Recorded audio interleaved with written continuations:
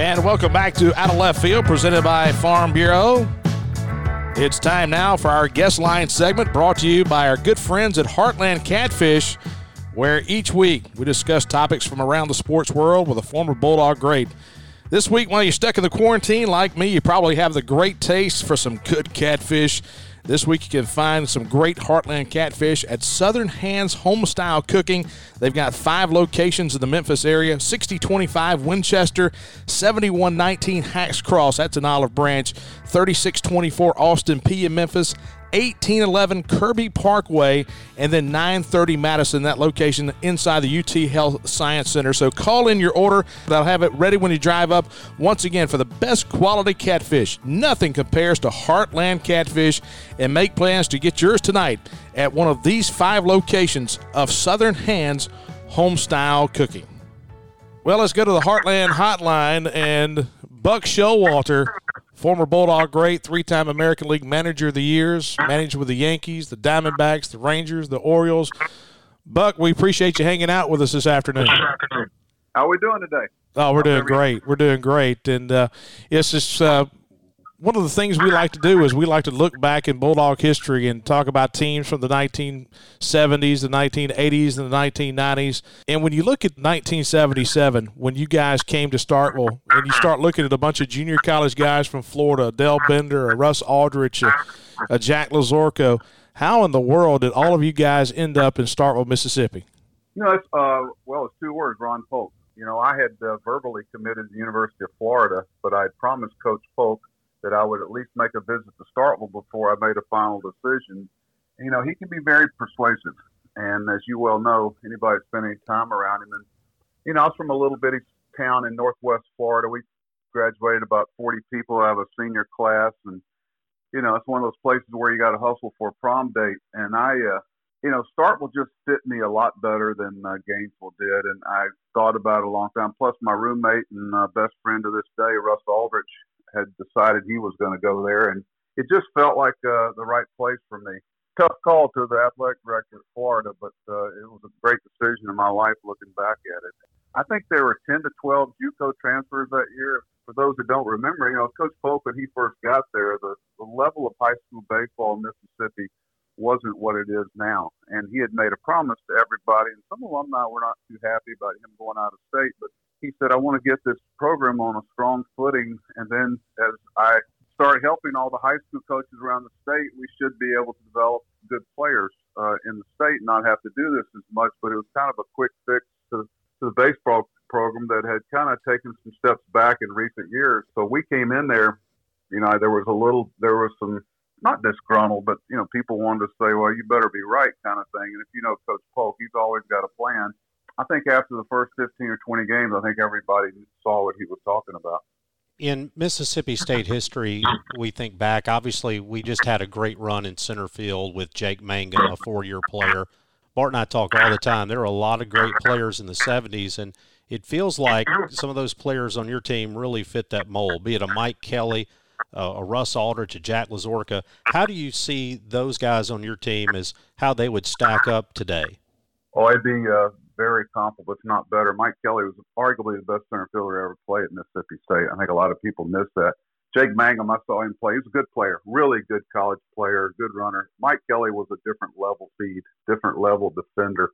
I mean, he could outrun the baseball. You look at professional grades, he was top of the scale foot speed. And he had come there out, I believe, Illinois, out of high school, and turned in just an unbelievable player. I mean, just watching him run was worth going to a game. You know, that whole infield, Howie McCann at second base, his dad, you know, Brian McCann, the catcher that's still in the big leagues. Howie was a left-handed hitting second baseman out of Gulf Coast Junior College. He could really hit and really play defense. And then, you know, Don Robinson from my JUCO was on the mound. Jack Lazorko. We had a JUCO pitcher named Buddy Mayer.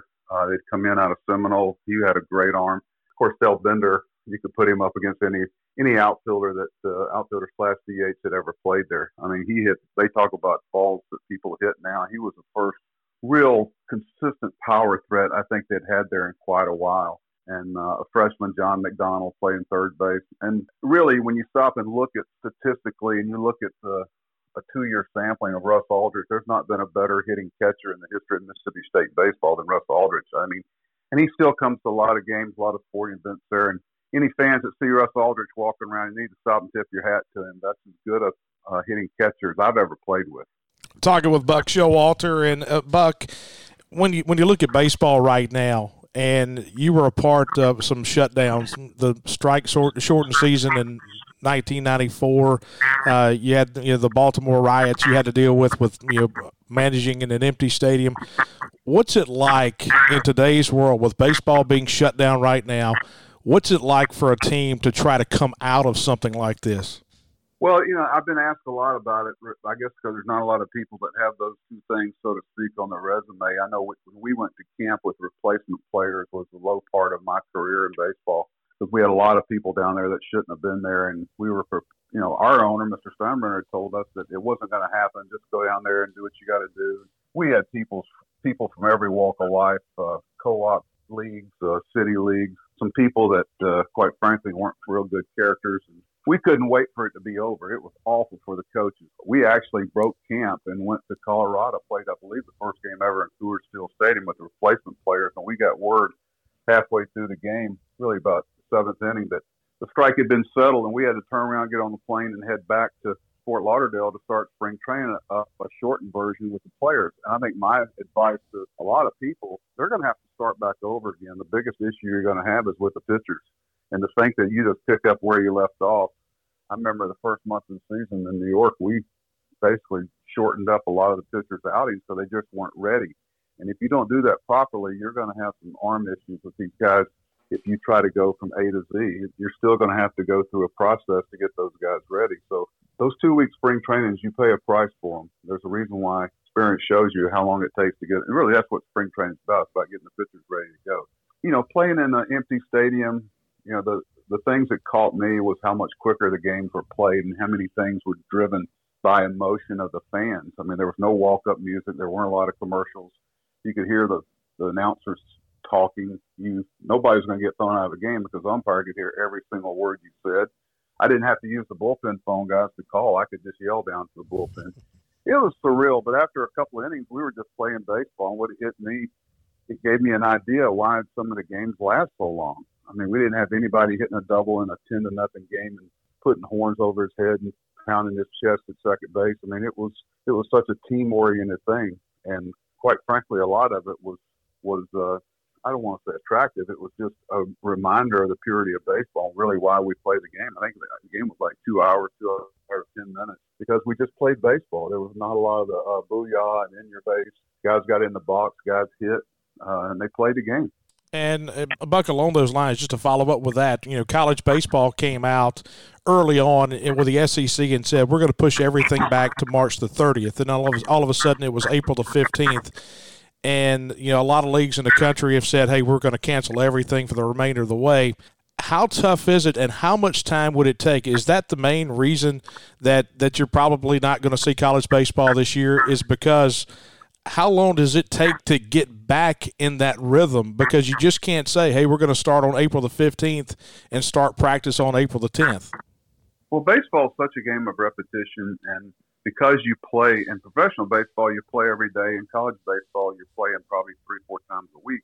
And it's probably not as big a challenge collegiately as it would be professionally. But, we're all going to err on the side of caution for sure. But if you look at a lot of the things, my big question is if they grant this year of eligibility to these guys going in their senior year, what do they do with the freshmen coming in?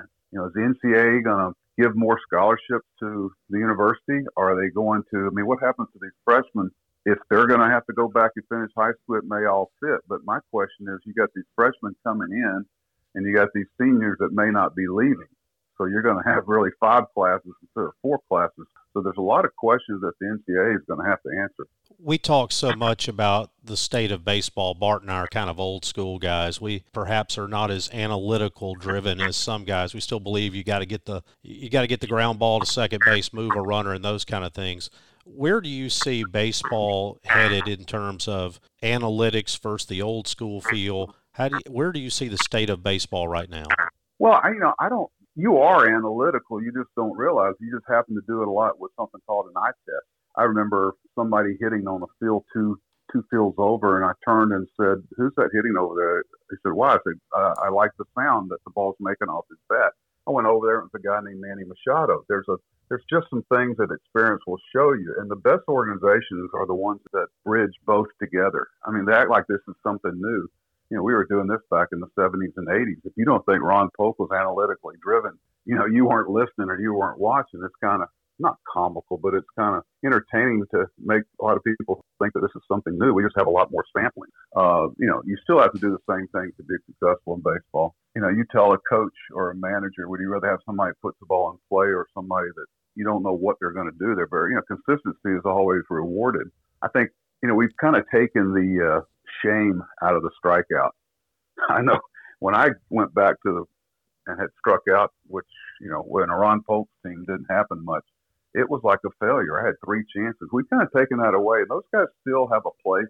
And there's not a battle, but there's, you know, the people that are down in the dugout, the people that are in the locker room, you know things about players every day. We had a great run in Baltimore because we were able to surround ourselves with people that, you know, we knew would play the game like we needed played. You know, we couldn't be the Yankees or the Red Sox financially and payroll-wise, so what were we willing to do? We were able to surround ourselves with a lot of people that shared the same, you know, skill set to do what we needed to do to compete with those people. But, you know, that healthy respect for the analytical side and the human element side are the organizations that do the best. I think the Washington Nationals are a great example of that. And, you know, to understand that the GMs and the owners are driving a lot of this because, you know, the owners look at all these analytical driven things and they think they too can be a baseball analyst. And there's so much more to the game, the experienced eye, and I call them boots on the ground guys that know and see things. And there's a process to get into an end game when you're coaching, and you just can't go from A to Z. I think that's why you're seeing so many arm issues. Because everybody's chasing velocity, everybody's chasing spin rate, and the torque on these shoulders and elbows. And there's more mistakes being made evaluating players than any time I can remember in our game because I call it the sixth tool. There's not enough people in the game anymore that really know how to evaluate the sixth tool, to make up the character, whose finger's going to shake when it's on the trigger in the ninth inning. And, you know, there's a lot of elements that you only get from being with guys every day and understanding them. We talk a lot about college baseball. Obviously, we're big college baseball fans. Where do you see the college baseball's role in the bigger game of baseball today? Growing, shrinking, or how do you see that? Well, unfortunately, a lot of it chases the dollar. You know, when you look back, a lot of talk about decreasing the minor league teams, and in some ways, I think they're looking for the colleges to be a cheaper form of minor league baseball. And you know, you go to some of these facilities, you can see why. But because really, the facilities in minor league baseball are not as good as on the whole the college baseball facilities, with a lot of exceptions. And I think they're trying to kind of, you know, weed those places out. And it's very tough on some of these communities that have put in these bond issues and everything to build these stadiums. So I'm hoping there's going to be a lot of thought put behind it. But usually with things like this, when there's talk about this happening, usually you can follow the money trail and you'll figure out why it's going on. But, you know, college baseball is always going to have a place. I spoke at the National College Coaches Convention in Nashville this year, over 6,000 coaches. It was a great event, and I was very impressed with the thirst and the love of the game. And, you know, it was one of the reasons I went was to kind of get a feel for what was going on the amateur side of it. And it's all relevant, whether you're coaching a little league team, a high school team. Heck, I remember every pitch from a state championship in high school, whether it's chasing a World Series trophy or an SEC championship. It's all relevant. And I have a saying that, you know, these are the good old times. These are the good old days. You know, we always reach back for memories of other things. But also in baseball, the more they change, the more they stay the same. You still have to do the same things to be successful in our game. And I worry a lot about the health of our pitchers' arms, the way that they're being always chasing velocity. We're talking to former Bulldog great and Major League manager Buck Showalter. Buck, before we turn you loose, Charlie and I watch a video before every game at Duty Noble. They play on the video board, and you're one of the guys that comes through that montage. Mississippi State, thinks a lot of you, and you're still big at Mississippi State. Looking back to your college time, and you start talking about guys that have their season cut short right now with a high school level, and they may be upset at the junior college level because they may not ever put that uniform on again. What does Mississippi State mean to you? Because I know that you talk of Russ Aldridge. I know that you made a lot of great, long-lasting friendships when you were in Starkville. What is Mississippi State? What do you think about when you think of Starkville, Mississippi? Well, I left Starkville after my junior year. I signed 2 contracts, one with the Yankees and one with my parents, that I would go back and finish my degree. And probably of all the things I've accomplished, that's the thing I'm most proud of. And Coach Polk helped me get back and finish up my degree, not financially, but just made the avenues easier, and that was very important to him. I know that when we came out of this junior college, we couldn't figure out what everybody was clamoring about, Ole Miss and LSU and the big rivalry. Well, let me tell you, the first time I went out to play left field in Oxford, I knew exactly what everybody was talking about, and I wasn't a big fan of Ole Miss, and quite frankly, not to this day.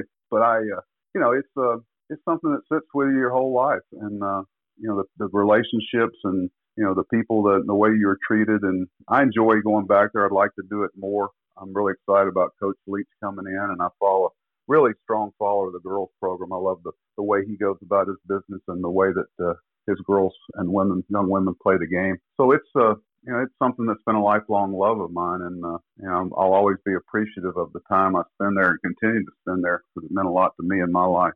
Buck, we appreciate it. Thank you for taking time out of your day to talk with a couple of guys that share your same thoughts, that love of Mississippi State. Appreciate you. I appreciate your time. Thanks for having me. You guys take care. And that's Buck Showalter, brought to you by Heartland Catfish. Remember those 5 great Heartland locations this week. Southern Hands Homestyle Cooking in the Memphis area. Well, we appreciate you hanging out with us again. Another edition of Out of Left Field presented by Farm Bureau.